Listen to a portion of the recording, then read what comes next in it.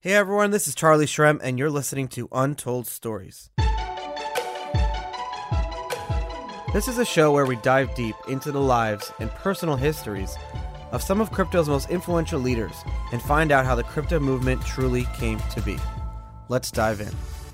This episode was a long time coming. Eric Voorhees is a good friend of mine and was the marketing director and chief operating officer at BitInstant going back since 2012. And he was one of the first people that I actually met in the space. And we told some crazy stories of how Roger Ver basically had to force Eric to work for me because I was so reluctant to, kind of grow the company and grow this space. I saw BitInstant as this company that was my baby, right? And so Eric was the first professional person to come in and grow this company with me and was really involved in every aspect of Bitcoin going back from those years. He ended up running some of the most profitable and largest companies, including Shapeshift, Satoshi Dice, Coinapult, has met some amazing people along the way, and I was so honored and so excited to have done this episode. Eric Voorhees, the CEO of Shapeshift right now, and we'll be doing some amazing things, talking about in the future. Enjoy the Untold Stories. Talk to you guys right after the ads. I'm so honored that Untold Stories is sponsored by eToro. eToro is the smartest crypto trading platform and one of the largest in the world, with over $1 trillion in trading volume per year.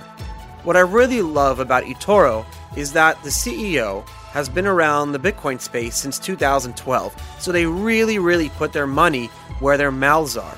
US customers, myself included, we can trade the most popular crypto assets, in fact, almost all of the ones that you want to trade, with low but transparent fees. So you actually know what you're paying for everything. And that's really important.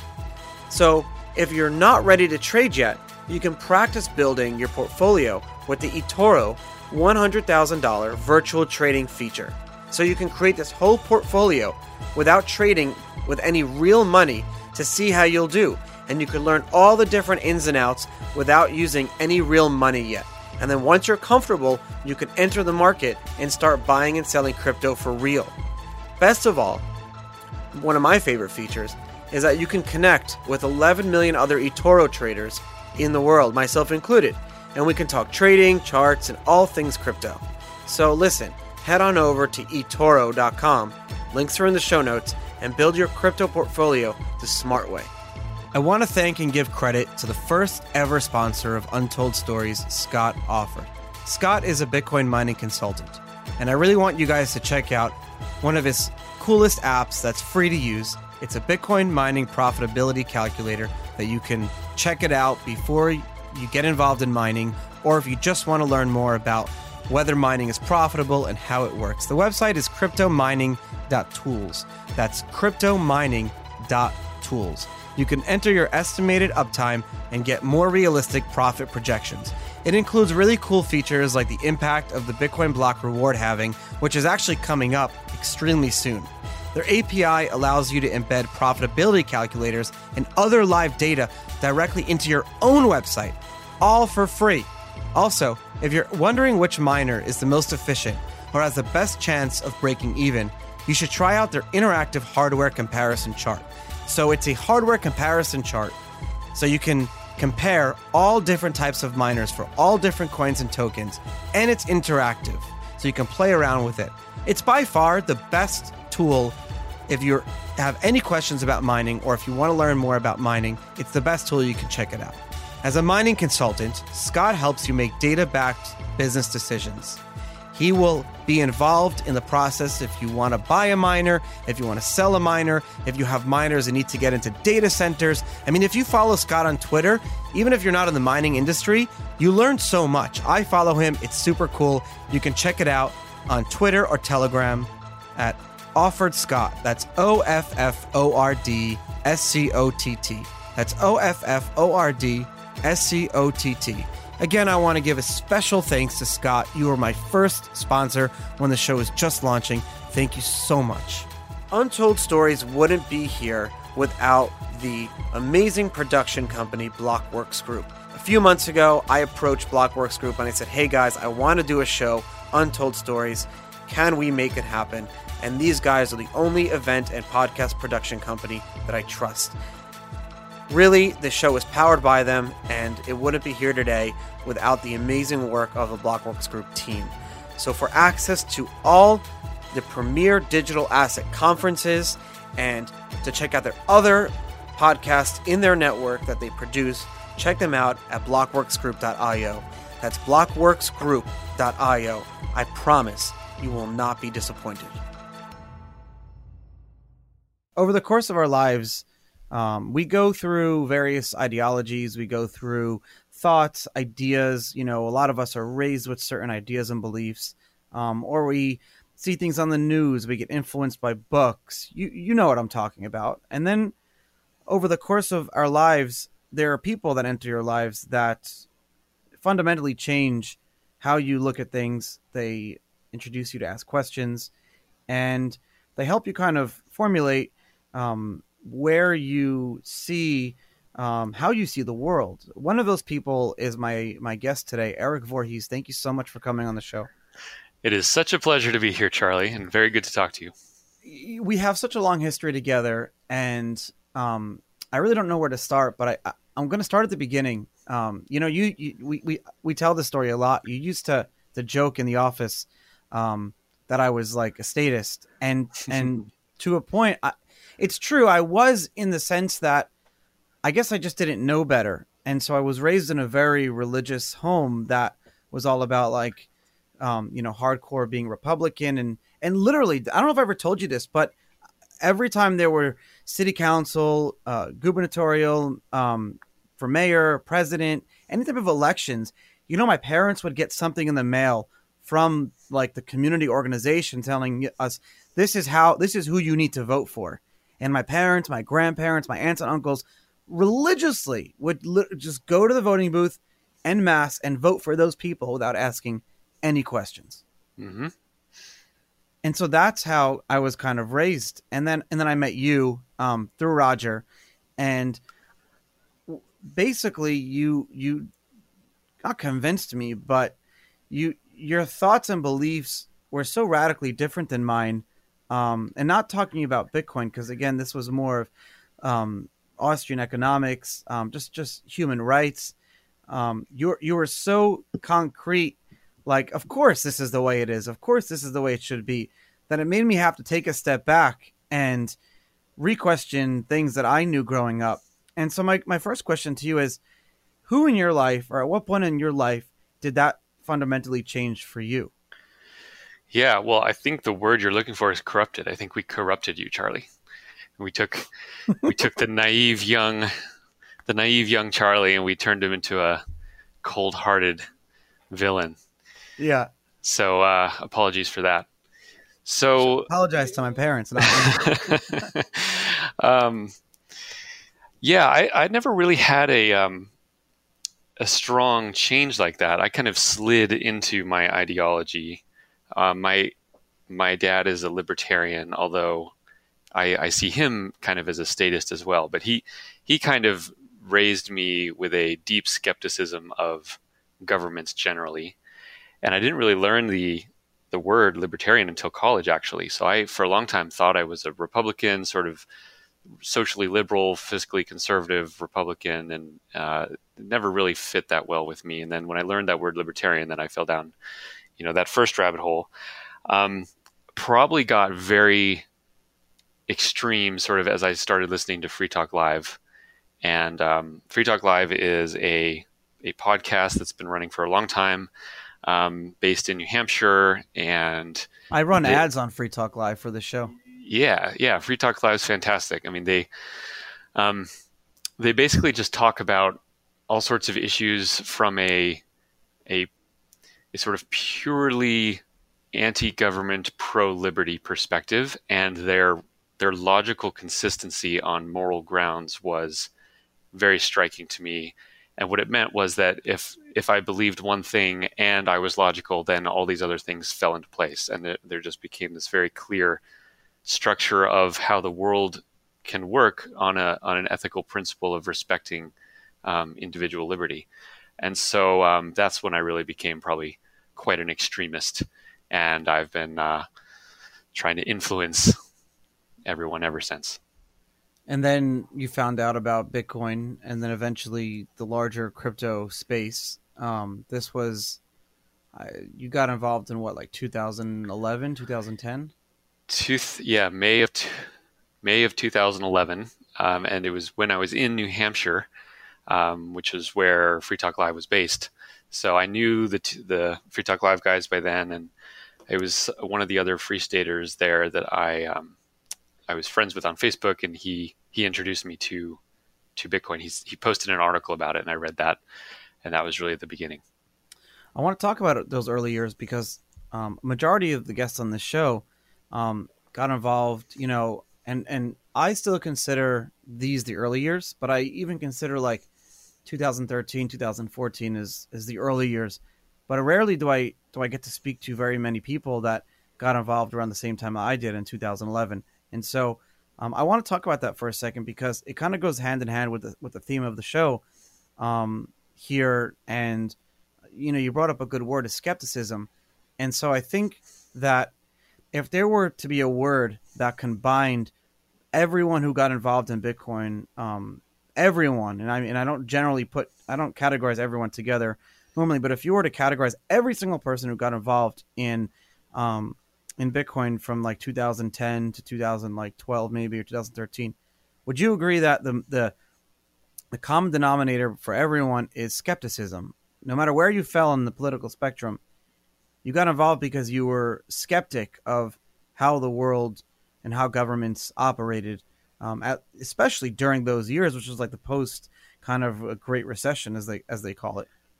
Yeah, and I think it's even more targeted than that. I think it was a skepticism of central banking and a skepticism of how the financial system worked. For anyone who was involved in sort of 2010 through 2012, they shared that opinion. I think probably 99% of all Bitcoiners back then were deeply skeptical of central banking and how the financial system operated in the world. Obviously, it was only 2, 3, 4 years after the financial crisis, so that was all deep in everyone's minds. And indeed, Satoshi's infamous quote from the Genesis block, the Guardian newspaper article, all that kind of stuff really tied together to create a cohesive group. There was a quote. So you and I were at this event in 2012, I think it was. It was in Nashua, New Hampshire.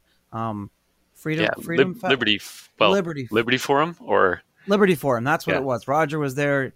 You were there. I was there. Ira. In fact, I interviewed Jeffrey Tucker, and just as a joke, I asked him, "Do you remember your first Bitcoin experience? And do you remember that story when me, you, him, Gabe were in a bar and Gabe he remembered that story like verbatim." Yeah. He remembered. It was a great day.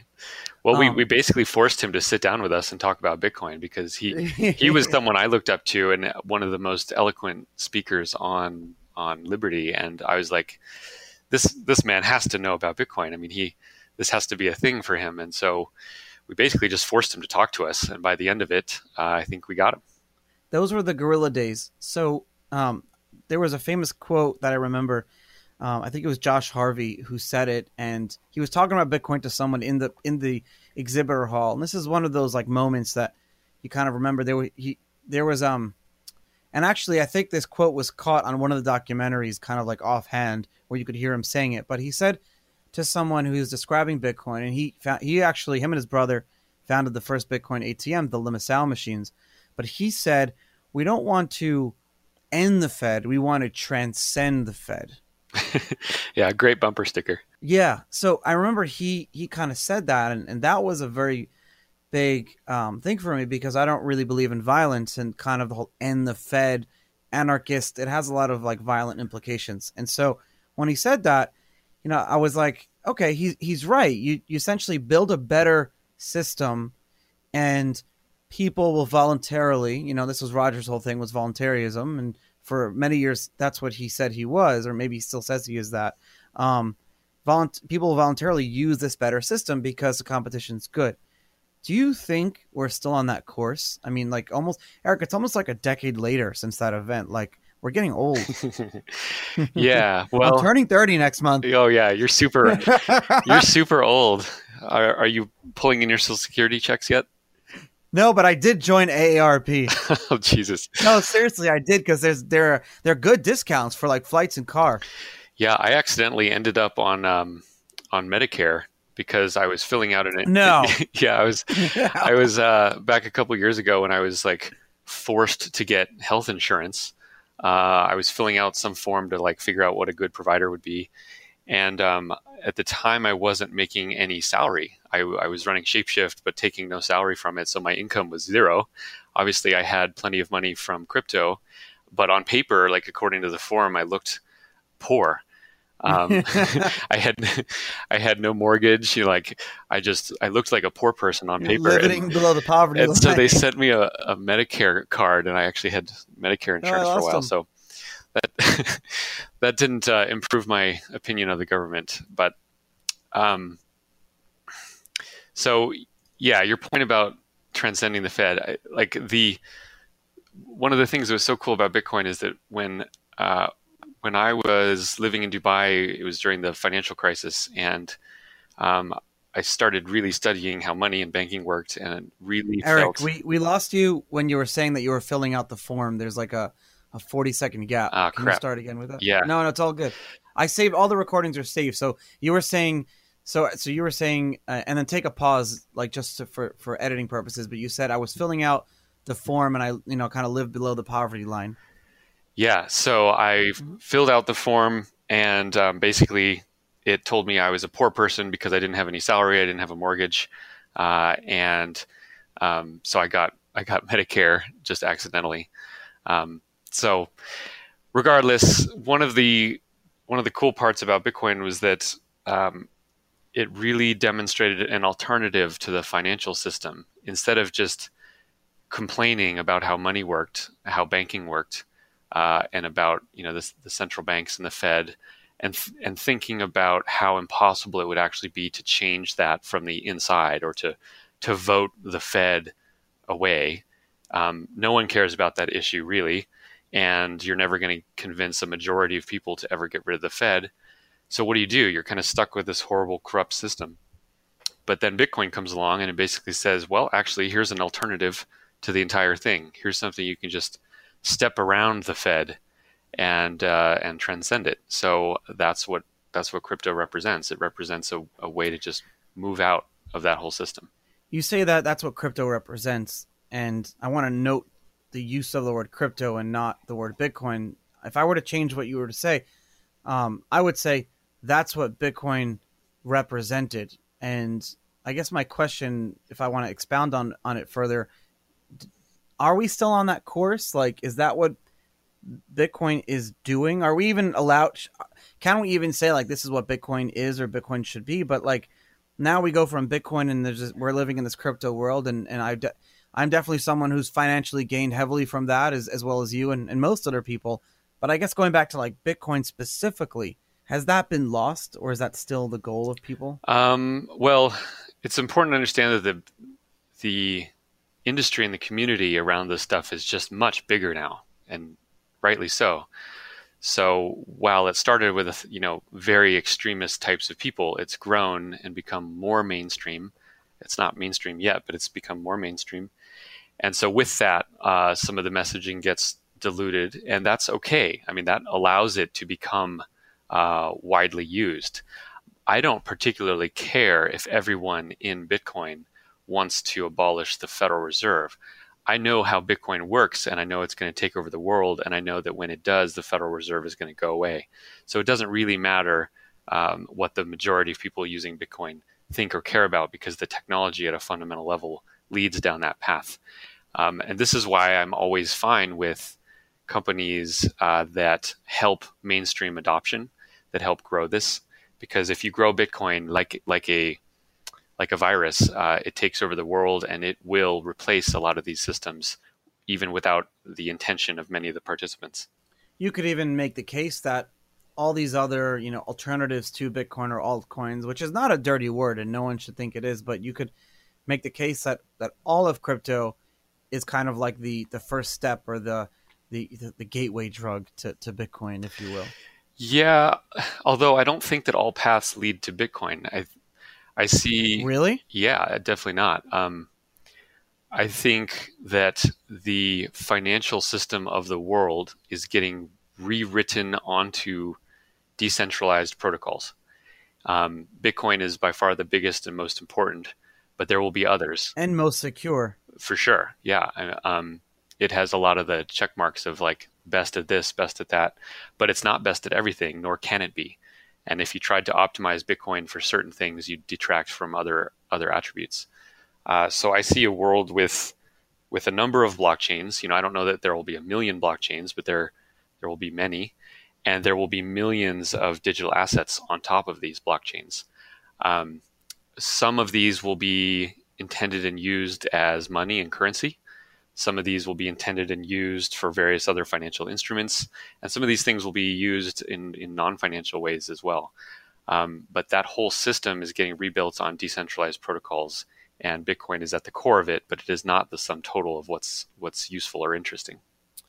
In 2013, in 2012, you joined BitInstant, the company that I founded with Gareth, and you were the director of marketing, but really you were like the COO, probably running the company with me, and we had a lot of fun, and we did. We had so much fun. They were good times, Charlie. Good times. And actually, so Alex and Ian from EVR were just here yesterday. For those listeners, EVR was the nightclub that accepted Bitcoin. My two friends had started, and this was like 2012, I think 2013, and that those were kind of like not the battlegrounds, but they were the playground of Bitcoin back then.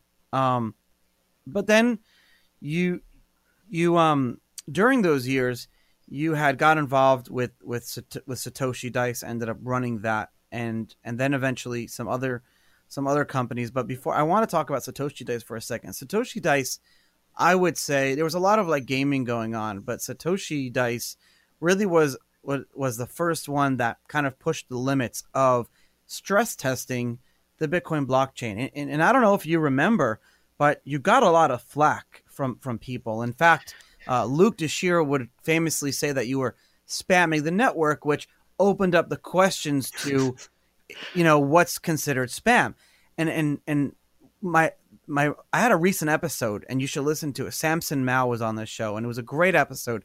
But we kind of butt heads a little bit on the show, which I'm not afraid to do on the show, because I think he kind of agreed that was spam, and that he's allowed to say what Blockstream is allowed to say what is spam and what isn't spam. Do you remember that?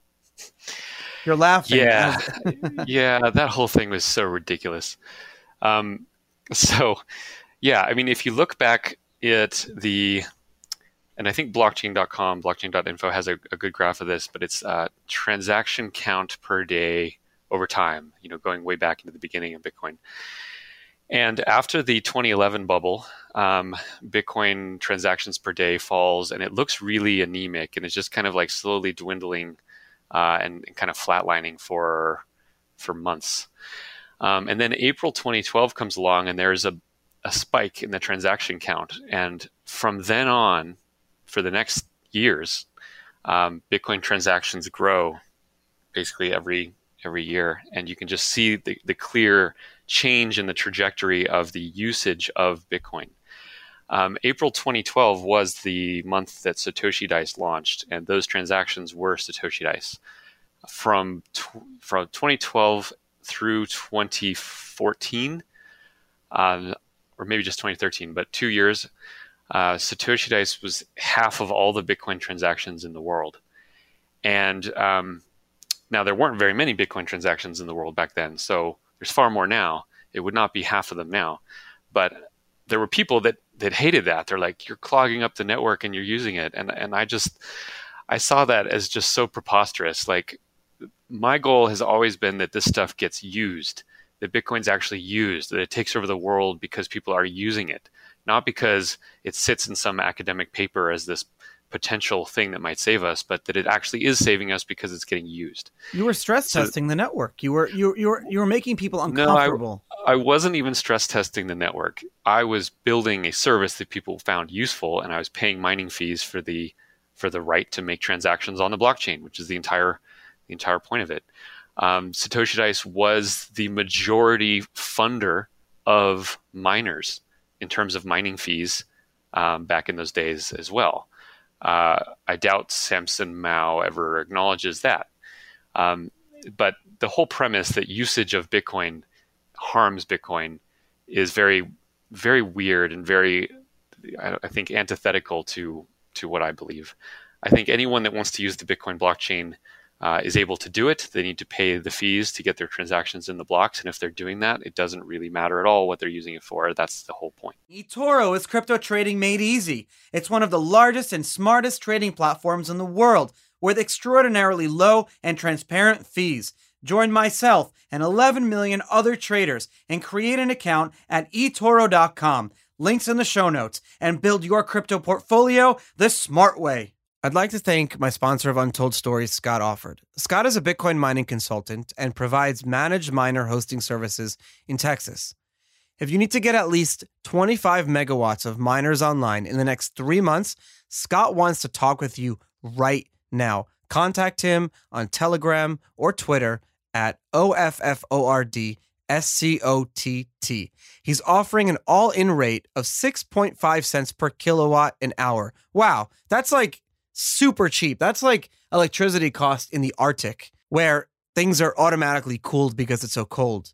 So he's offering 6.5 cents per kilowatt an hour without any CapEx required. Or if you commit to $170,000 per megawatt up front, he can get you a rate of 5 cents per kilowatt. Am I reading that right? 5 cents per kilowatt? That's unbelievable. Scott can get your first 25 megawatt hashing within 16 weeks from the date of signing. All the infrastructure, power lines, substations, water lines, and buildings are fully owned by the hosting company. By the end of March 2020, they will already have 150 megawatts online in Texas. This is such a super cool ad to record because my listeners are learning about mining now. Like this is really interesting. I didn't even know half this stuff before I met Scott and he started sponsoring the show. So make sure you check out Scott on Telegram and Twitter at OFFORDSCOTT. And Scott, thank you again for being my first ever Untold Story sponsor. What happened and what type of feedback did you get and what type of flack did you get from people during those times? Other than a few crazies who were mad at me for spamming the blockchain, most people that used it really liked the service. I mean, some people don't like gambling as a thing, and so they had ethical problems with that. But most people thought the service was great, and the reason the whole thing was cool was because it used the power of cryptography to prove that the odds were what we said they were. So it brought transparency to an industry that is notoriously opaque. And when people go and they gamble, in Vegas or wherever, you're never told what the odds of a game are, first of all. And even if you were, you wouldn't know that was truthful. You wouldn't have any way to validate it. And yet people play and gamble without knowing what the odds are or whether they're being honest. So Satoshi Dice comes along, tells you exactly what the odds are on the various bets, and then you can mathematically prove that the results of each bet are correct based on those odds. Provably fair. You hear that term a lot, but how does that work exactly without getting too technical? So the way it works, at least with Satoshi Dice, is that a list of secrets, like one secret per day into the future, was released, or a hash of the secret. And then the secret itself each day was used in the roll. So just a random string of numbers and letters. Okay. Yeah. And so basically the result of any bet had several inputs, one of which was like the transaction hash of the Bitcoin in, which randomized it, and another was this preset secret. And then the day after any bet, the secret would be revealed of the prior day. And from that, plus the transaction hash of the anyone Bitcoin can validate and in, check. You could always validate that the transactions that happened a day or longer ago were all were all cryptographically true and fair. And this was so cool because people didn't need to know who I was. They didn't need to know Satoshi Dice at all. They didn't need to trust anyone. They only needed to trust the mathematics behind it. And that really, I think, highlighted the power of this technology and the fact that you could use it from anywhere in the world, no account needed, no questions asked. Anyone in the world, any human has equal right and equal access to this technology. It just became a very pronounced symbol of what Bitcoin stood for, and to this day remains something that I'm incredibly proud to have been involved in. Most people think that like the ICOs, that whole term started in 2016 or 2017, but you remember and I remember that there was I forgot what it was called, but it was the crypto stock market or something, Bitcoin MPEX. Yes, and you could well, there were several of them. Shares, yeah, GBTC, Bitfunder, not GBTC, but it was the guy from Romania. I'm forgetting his name. Mircea. Yes. Yeah, although it's not correct to call those ICOs because none of it was tokenized. So those early crypto stock exchanges were, you were buying shares of the companies. So I sold shares of Satoshi Dice, specifically shares, profit sharing shares. So basically the site would earn profits and people would be paid out based on the shares they held. But they weren't tokenized. So it was a little different in that sense. How were they securitized? Well, they were just internal database entries in these various exchanges. So MPEX was just an internal exchange where it would create an asset internally. There was no blockchain involved. Yeah. And then but I guess how is the connection between the MPEX database entry and the actual, ownership of that securitized? There was no company like Satoshi Dice LLC or... Correct. Satoshi Dice was never a company. Okay. But because all of the bets were public, people could see and verify actually how much money the site was making. So basically all I did was once a month, I would sum up, sometimes the site would lose money, but most months it would make money. And I would take, 10% of the money it made and pay it out to the 10% holders on MPEX. So they'd get paid in Bitcoin for the shares they held. And it was really no more complicated than that. Eventually you got in trouble, a little bit of trouble for doing this, but no one really lost money. What were the main problems? Yeah, well, Satoshi Dice made a lot of money. And so people that invested in it on average earned something like an 80% return in Bitcoin, or 1.8x in Bitcoin over 9 months, and something like 9x in dollar terms over that period of time. So people were even making money in Bitcoin terms, even though Bitcoin was skyrocketing during that period. So yeah, it was a great success commercially. It was awesome. Of course, the SEC doesn't care about whether you actually build businesses that make money. They were upset that I didn't get their permission to sell those shares. So the SEC came after me in mid-2013, and I had to deal with them for the next 9 months. That was fun, that sucked. I mean, well, it is what it is, and what it is not okay.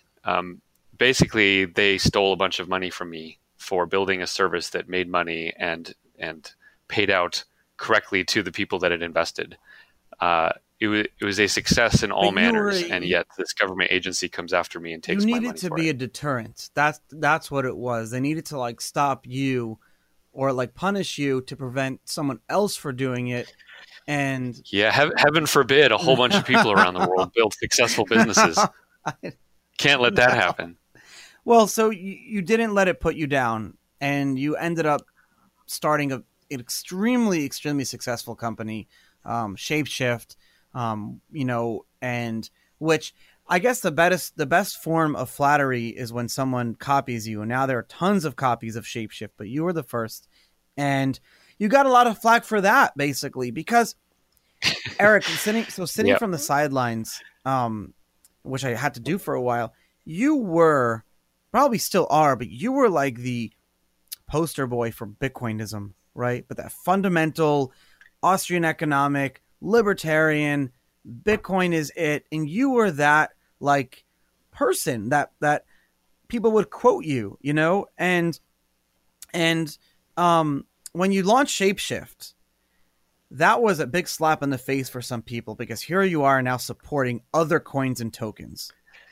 Yeah, heaven forbid there are other technologies that are interesting. No, but that's your right. Might be used for more than just people Bitcoin. Were like, you can't have your cake and eat it too. As I tell other people, you love Eric for his capitalism, for his free market, laissez-faire. But then when he does something that is laissez-faire and free market, you get angry at him. How does that make any sense?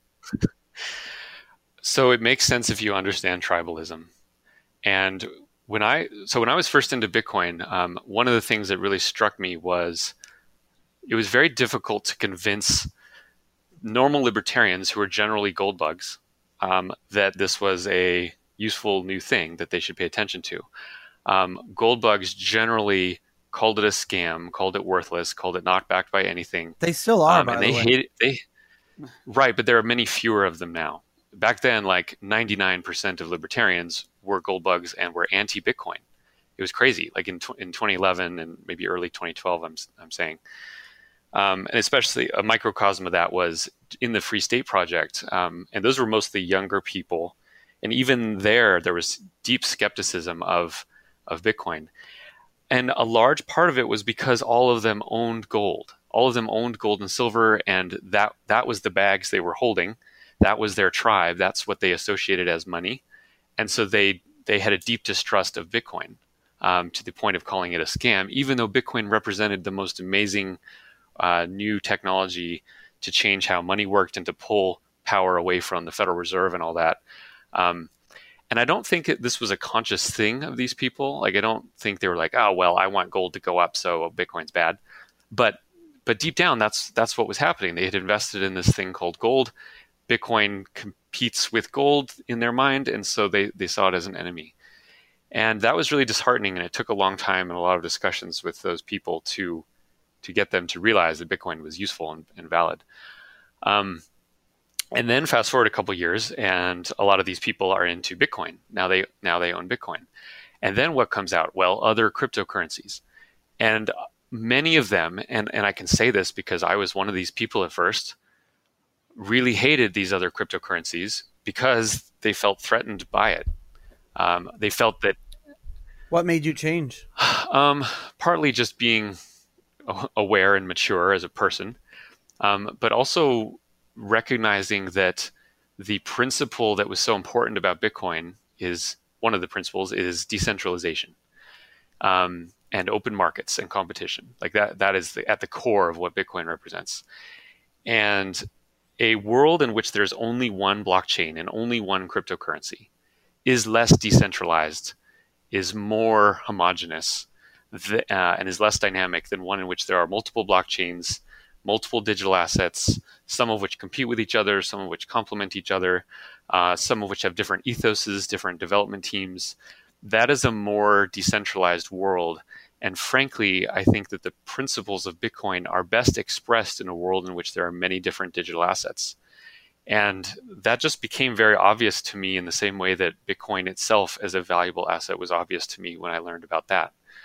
And so I broke out of that tribalism, and I no longer thought that Bitcoin was the only valuable digital asset. And so when I started Shapeshift, it was really disheartening to see how much hatred came after me from the people who I felt like were my friends and were my tribe. I was at that point fairly well known in the Bitcoin community, and so many of those people turned on me because suddenly I was saying, I wasn't saying anything different about Bitcoin. I still think it's the most amazing invention ever and is taking over the world. The majority of my crypto holdings by far is still in Bitcoin and always has been. And I've continued to speak about the virtues of it. And yet to that, I also add the point that other cryptos are interesting, other blockchains can be valuable. And for that, got just an unending amount of hatred from people who were stuck in that tribalist mentality. And so that's been really, really shitty, frankly. And it's been hard to cope with, but I'm getting over it. did you ever take a step back and ask yourself why you're even still in this industry if people were just so mean to you about No, I this? never were. No, I've never been into this for. I did. I think, And a lot of people left. A lot of our yeah, friends that like Jared Kenna, they just don't come back. They get yeah, disheartened, they get pissed off, they get burnt out. yeah. My goal here is to change the financial system of the world, and I have had that as my goal since the very beginning. Um, so crypto as an industry is growing in popularity, is it growing in maturity, and growing in power, and to the extent that that continues to happen, I'm happy. So the interpersonal drama and the spats and the tribalism, like that's all nonsense compared to like what we're actually trying to do here. It doesn't matter like if people are being mean to each other on Twitter. Ultimately, what matters is that this technology is taking over the world and we're part of something really special. So I stay focused on that. All of crypto exists on a spectrum, right? Like so, like you said before, Bitcoin definitely hits all the check marks, but it doesn't hit all of them. And I would go further and say that Bitcoin and everything that calls itself a cryptocurrency is on a spectrum, and you have like all the way on the right is you're looking at like full decentralization and full security and full immutability and just all and Bitcoin is on that path, right? It's the direction is moving forward. Then you have some other things like Facebook Libra that are completely on the other side. Does not resemble a cryptocurrency whatsoever. I mean, Disagree, there's some like disagree, but go properties. on. Okay, I want to talk to Okay. you about that in a second, but okay. And then you have some other ones that are like teetering. You have Ethereum, and you have some other ones that are just trying, but they're running through issues, but it's getting better. And some of them like Ripple that are just I don't even want to talk about that. Like Tron and some other things. But I guess what I'm trying to say is like there are a few gems, right? There are a few gems that are really, at this point are can be taken over easily by a 51% attack, so they're not secure enough to be holding any like large amounts of money. But I feel like most of these coins today are just not even like on that path. They're not even trying. They're just not even close to being something that, like you say, down the road we could be living in a secure world with these chains and these blockchains. I just feel like a lot of them aren't even like on that path anymore. Yeah. So importantly, it needs to be said that most cryptocurrencies are total crap. Most blockchains are not going to go anywhere. Some or many of them are outright scams. Many more aren't scams, but they're just bad ideas or good ideas that were poorly implemented. There's a lot of crap out there, 100%. But it's not all crap other than Bitcoin. And this is where the maximalists get it wrong. They think that just because most other coins are bad, all other coins are But bad. if we're not turning down And it's the just crap, lazy thinking. no, but if we're not like being critical of the shit, then how do we expect it to be better? I guess it's Well, with the we should be critical tribalism. of the shit. But when people just call every altcoin a shitcoin, We're not being Tone they're not Vays being on this show, not to call out any names. yeah. When Bitcoiners hate on Ethereum just because it's Ethereum, they're being unfair. Ethereum is fascinating and amazing and a huge success, and it does things that Bitcoin can't do But it's today, not immutable. or can't do well. Well, in what sense? I mean, Bitcoin and Ethereum, these coins exist with various attributes, all of which exist on gradients. Bitcoin is not perfectly secure. That's my It is point. not. There's It is a not scale. perfectly immutable. It is not perfectly decentralized. It is probably the best of these coins on those attributes, but it's also more expensive to send a transaction on Bitcoin than on Ethereum. It also doesn't make a lot of sense to run smart contracts on Bitcoin versus Ethereum. So there are trade-offs here, and assuming that all these digital assets are only competing for one use case or one thing is really foolish, and I think is lazy thinking. Bitcoin is stronger because Ethereum exists, and Ethereum is stronger because Bitcoin exists.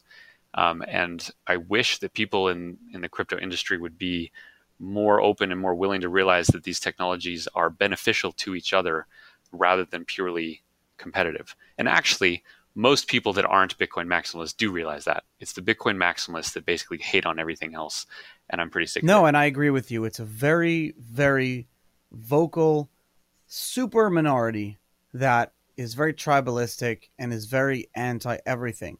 And what people don't realize, and I'm not going to name names or companies, is that most of these people, if you dig deep enough, have an economic incentive to be tribalistic in the Bitcoin-only sense of the word. So don't forget to always be looking at that. Yeah, and what's sad is that they don't realize that these other technologies help Bitcoin. Like, again, the vast majority of my crypto net worth is in Bitcoin. So is my economic interest in shitting on all the other coins just to the benefit of Bitcoin? I don't think so. But even if it was, if I did that purely because that's in my own economic interest, then I'm being disingenuous. And I think a lot of Bitcoin maximalists don't realize that they rationalize their hatred of these other coins. They're smart. They find reasons to hate them. They look at the bad things. They accentuate the problems of these other things, and they highlight the virtues of their own coin. And so they look through things through a very biased lens. All these cryptos have problems. Bitcoin has its own problems. Ethereum has its own problems. But a Bitcoin maximalist will dismiss the problems of Bitcoin and highlight the problems of Ethereum. And that's where they're getting intellectually lazy and disingenuous. To be fair, the maximalists of these other coins do the same things. Not to say that one is right or the other, but I feel like I entered the Bitcoin space to get away from the tribalism of the home I grew up in. And then you know exactly what I'm talking about. Yeah. And it's very, very, very, very frustrating, and hate doesn't belong in any community. And what I hate the most, not to say that I hate, but what really frustrates me the most is when they use the excuse, and earlier, my job here is to play devil's advocate, but what I can't stand the most is when, any maximalist from any coin or token will use the rationale of, I need to protect consumers from investing or losing money. Yeah, some of them do that. They start sounding a little bit like the SEC, don't they? Exactly. Well, and what really dismayed me was during the ICO boom was incredible in both the good and bad sense of that word. It was an amazing demonstration of the power of this technology. Obviously, tons of people misused it, as you would expect. But the amount of maximalists who were basically cheering on the SEC for going after token issuers was kind of disgusting. And fine, if the SEC is going after fraud, cool, I'm all for that. Go do that. But the desire that maximalists had for the SEC to shut down token markets generally, or to label them all securities so that the SEC could control them, was really, really sad. And really, I think, goes against the very ethos of what Bitcoin is supposed to be. Well, to a point where they would say, like, if you even invested in any token, you're going to jail. Yeah, or exactly. Or the amount of people who wanted to argue and wanted it to be true that Ethereum itself was a security, because then it would fall under the SEC purview, and because then that would put a huge wet blanket on the entire non-Bitcoin ecosystem. That was just really pathetic and something I didn't like seeing. Put me in a tribalistic or a maximalist shoes for a second. Is it selfish of me, or is it completely, hypocritical, or me displaying this, cognitive dissonance to hate on Libra? Am I doing exactly what I can't stand other people to do, or am I allowed to put a line and say, the buck stops here, I'm not going to support something like Facebook Libra? No. So, yeah, I'm not saying that people that are into this stuff should embrace all other coins. Again, as I said, most of them are crap. And any particular coin, if you find fault with it and express that logically and convey it well, then fine. Libra has all sorts of problems and all sorts of concerns around it, and I can totally understand the people that that think it's a bad idea or a bad project. That's fine. I mean, whenever someone will engage on a debate about the specific attributes of a certain coin or blockchain, they're already doing a better job of analyzing this stuff than someone who just calls everything a shitcoin on Twitter. Like, so there's a difference there that's important. But yeah, let's talk about Libra for a second. Tell me what you think. So I love Libra, and here's why. It's not Bitcoin, first of all, which means it's not going to be censorship resistant. And it is far more centralized, obviously, than Bitcoin is. That said, it is a supranational currency. It is backed by a basket of fiat and bonds, and it is a new currency unit that is, in some ways, above any national currency. That took balls, frankly, for Facebook to do.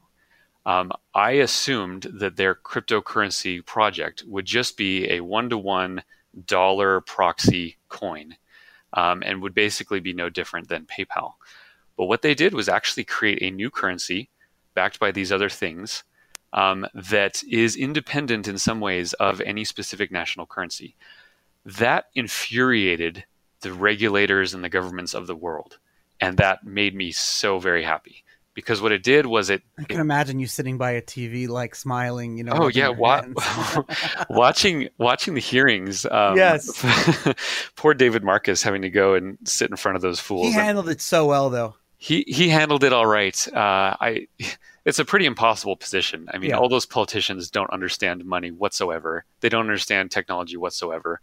Most of them are morally corrupt and don't deserve to govern anyone. Your boy Chuck Schumer was all over that. And they sit up there like grilling these brilliant people who are building interesting new things, and it's just so shameful. But so the core reason that I like Libra is because it helps challenge the notion of that only governments can make money, and that that money is something that comes from a central bank, that comes from a government. That has been the status quo forever, and that's what everyone accepts. Bitcoin shot a huge arrow through that thesis and demonstrated that that's not true. But Bitcoin's still somewhat niche and is very weird, and a lot of people have a hard time grasping it. Libra is shooting a whole nother arrow through that thesis, and is doing so in a way that the mainstream can more easily understand and get on board with. I think Libra, if it's actually able to launch, becomes a huge pull away from fiat and toward non-fiat. Now that means toward Libra, and it also means toward the, quote unquote, real cryptocurrencies beyond that. I think it's a huge bridge. I think it's very important for people to see that kind of thing happen. I think it challenges the authority that governments have over money, and for that reason, I love it, and I hope they are able to actually get it launched. Although I'm skeptical that that'll happen. If you were to ask, if you were to take a survey, right, and you were to ask everyone you know, okay, actually, not everyone you know, because everyone you know probably knows about crypto already, but if you were to ask someone that you know's other like friend group or whatever, if you were to take a survey of everyone who's like just knows about crypto from what they read about the mainstream media, so completely normal people, because we're all not normal.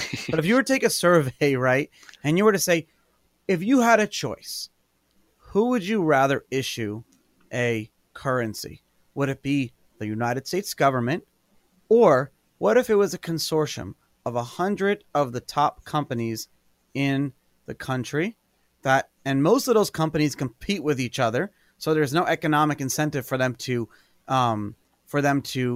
do things negatively, like plan altogether. Who would you agree with? And I would venture to say that a large majority would say the companies over the government. I disagree. I think most normal people would still rather trust their money from the government. I did this survey on my Twitter, but obviously it's biased. It's overwhelming. That might be a bit of a self-selection bias. But I don't know. I want to push back for a second with you, Eric, because I think that we trust companies more than we trust our government. And I'll tell you why I think that. Let's take net neutrality, for example. Eric, these companies have been using our data for whatever they want for decades. Facebook use our data, and we don't even care. We give it to them. Now, all of a sudden, the government comes out, and you're going to have the ability, for the government to decide what type of data can be sent across internet service providers, and we're all up in arms. But we let these companies use our data. Why do we care all of a sudden when it's government versus companies? We trust companies more than we trust government. In some ways, people do trust companies more than government. But at the same time, I feel like there is more uproar about privacy violations from Facebook than there is about the existence of the NSA. I think more people are bothered by the fact that Facebook knows what you just bought at Walmart versus that the NSA can basically just take any of your emails from you without you even knowing. It's hard to parse this out because it depends on the specific thing that you're talking about, and where people place their trust. But people have trusted governments with money, at least, and I'm talking to the U.S. here, have trusted governments with their money for so long that anyone not doing, any company providing money would be seen with skepticism. What about consortiums of companies, not like a single company? And don't you think we're, potentially seeing like a fundamental shift here? And I won't let you finish your point, but I do want to throw the word out of incentive for a second. But finish your point. Yeah, I just think that most people still believe the government helps and the government looks out for people, that their interest is in helping people. And yes, they get it wrong sometimes, but that's what their interest is. And they see corporations as like profit seeking. I think that's kind of the general sentiment of the average normal American. It shouldn't be that way. I would always rather trust a private company than a government, but I'm an extremist for that view. That's not a mainstream view. I don't think you're an extremist. I think you're just ahead of the puck. Well, sure, that makes it sound nicer, but I'm definitely an extremist. I mean, I would abolish pretty much every government organization I could. So I don't know what's more extreme than that. Let's take the word incentive for a second. And this is where my thinking is. Someone should invent like a different socioeconomic class for me, and I call it incentivism. And I say to myself, who has the most incentive or economic incentive to do right by me? So governments may have used to have that incentive, if not economic, but economic, because we pay taxes, we have faith and trust in the government. And it used to be that you'd have revolutions, or you'd have the ability for governments to, not that I'm advocating for that, but people would try to replace their governments, or they'd at least go on the streets and argue and protest like they're doing in Hong Kong now. So governments have to be a lot more careful and be responsible. But we don't really care anymore, at least in the West, right? Then you go for companies. Companies have an incentive to do right by our data, at least in theory. And I guess I'm arguing against myself because there was the whole Facebook data misuse with the Hillary Clinton campaign or whatever. But in theory, companies have to use our data the right way possible, because there's an economic incentive. If they do harm by us, then we just won't use those companies anymore. Well, this is an important point, is that any company I can just stop using. Like if I don't like what Facebook's doing, I just don't use Facebook. If I don't like what the US government's doing, I'm stuck. They're still going to steal half my income every year. They're still going to tell me what I can put into my body. They're still going to tell me all sorts of rules and restrictions, tens of thousands, hundreds of thousands of pages of regulations across every aspect of the economy. They mandate and coerce my life, and I can't escape that. I can always leave Facebook. So I don't even see the threats on the same level. And yet a lot of people see Facebook's issues as just as egregious or more than the government. And they say, well, I have to use Facebook, and so they're using my data, and that's not fair. No, you don't have to use Facebook. You want to use Facebook. You don't want to pay for it. So yeah, Facebook's going to figure out other ways to make money on your interactions. But you can absolutely stop using it. You don't have to do it. And a lot of people live without Facebook, and it's totally fine. So if you don't like Facebook, stop being their customer. But you don't have that ability when it comes to governments. Or do we? We don't. We don't. I want to tell you a funny story, actually. So So my non crypto. I have two business cards. I have my crypto business card and I have my non crypto business card. My non crypto business card here in Florida. I dabble in real estate and stuff like that. And so there's a property in a historic district that I'd like to purchase. And I'd like to purchase it and renovate it and then rent it out. I've been doing this for the past few years. Now the property sits on a street, and the street has been vacated by the city for like 20 years.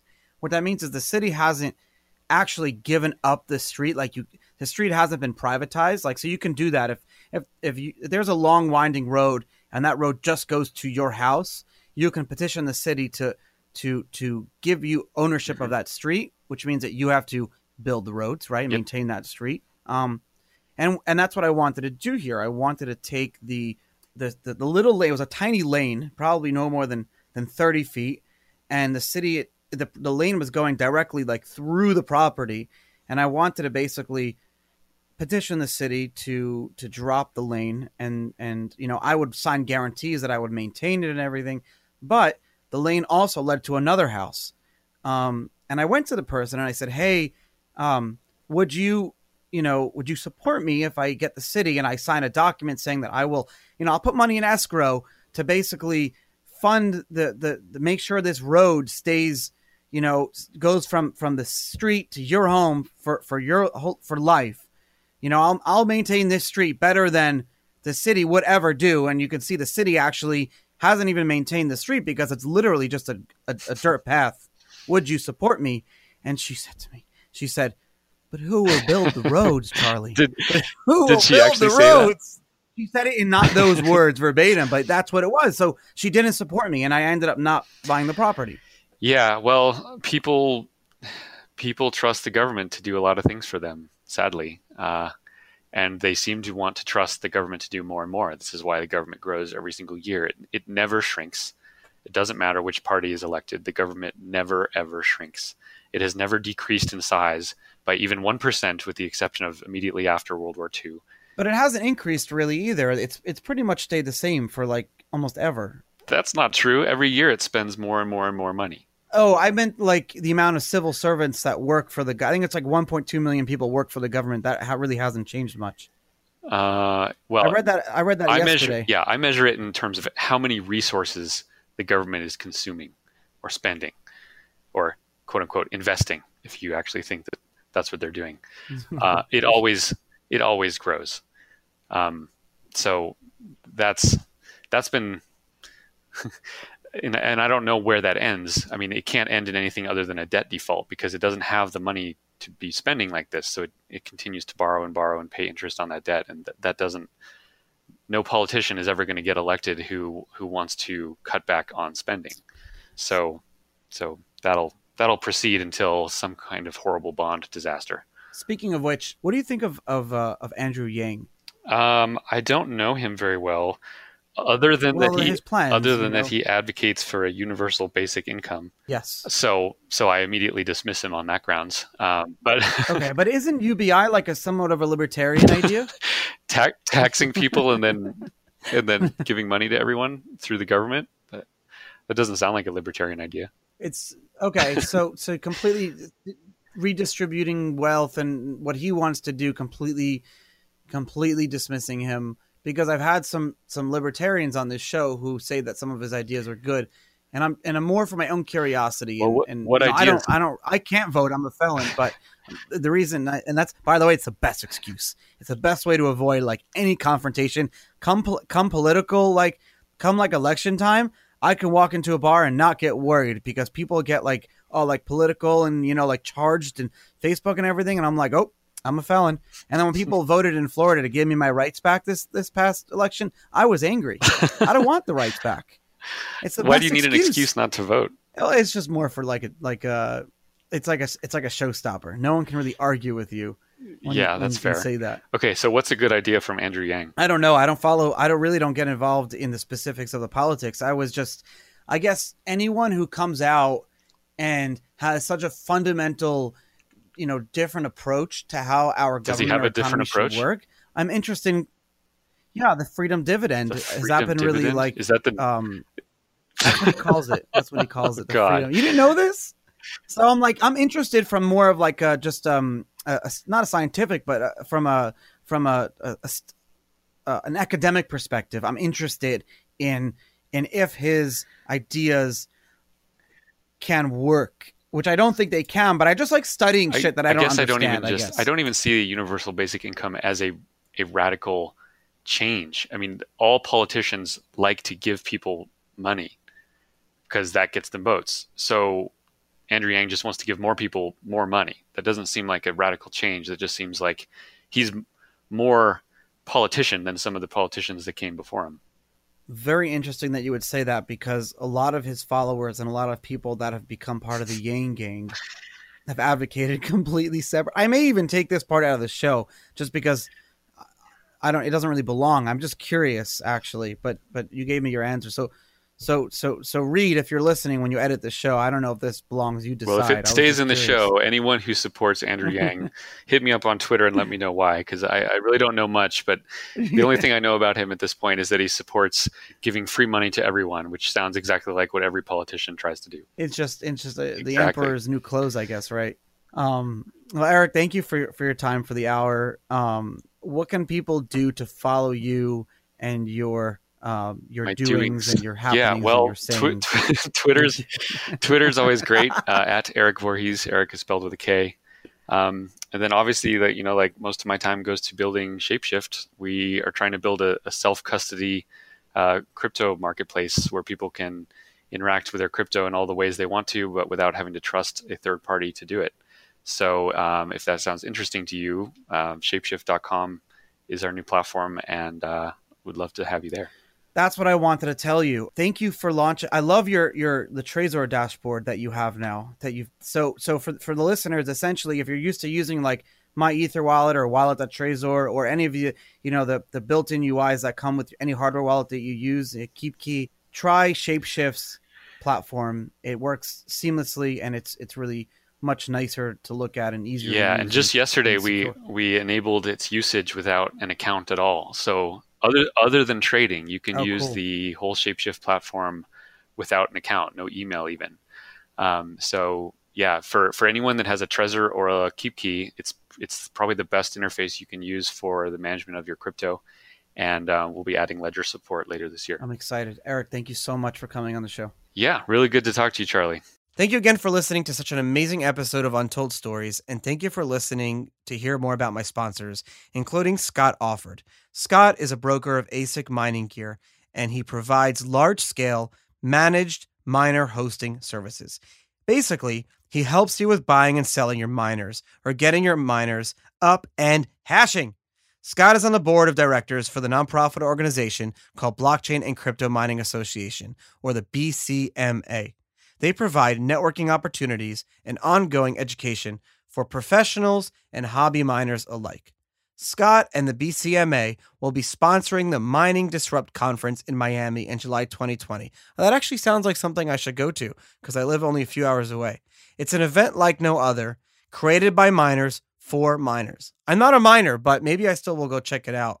All the mining equipment manufacturers and solution providers will be exhibiting there like they were last year. The networking opportunities are phenomenal. To learn more about Blockchain and Crypto Mining Association or the Mining Disrupt Conference, contact Scott on Telegram or Twitter at OFFORDSCOTT. That's OFFORDSCOTT. New episodes go live every Tuesday at 7 a.m. EST. Links to our Apple and Spotify channels are in the show notes. You can also follow me on Twitter, Charlie Shrem, to continue the conversation. See you next week.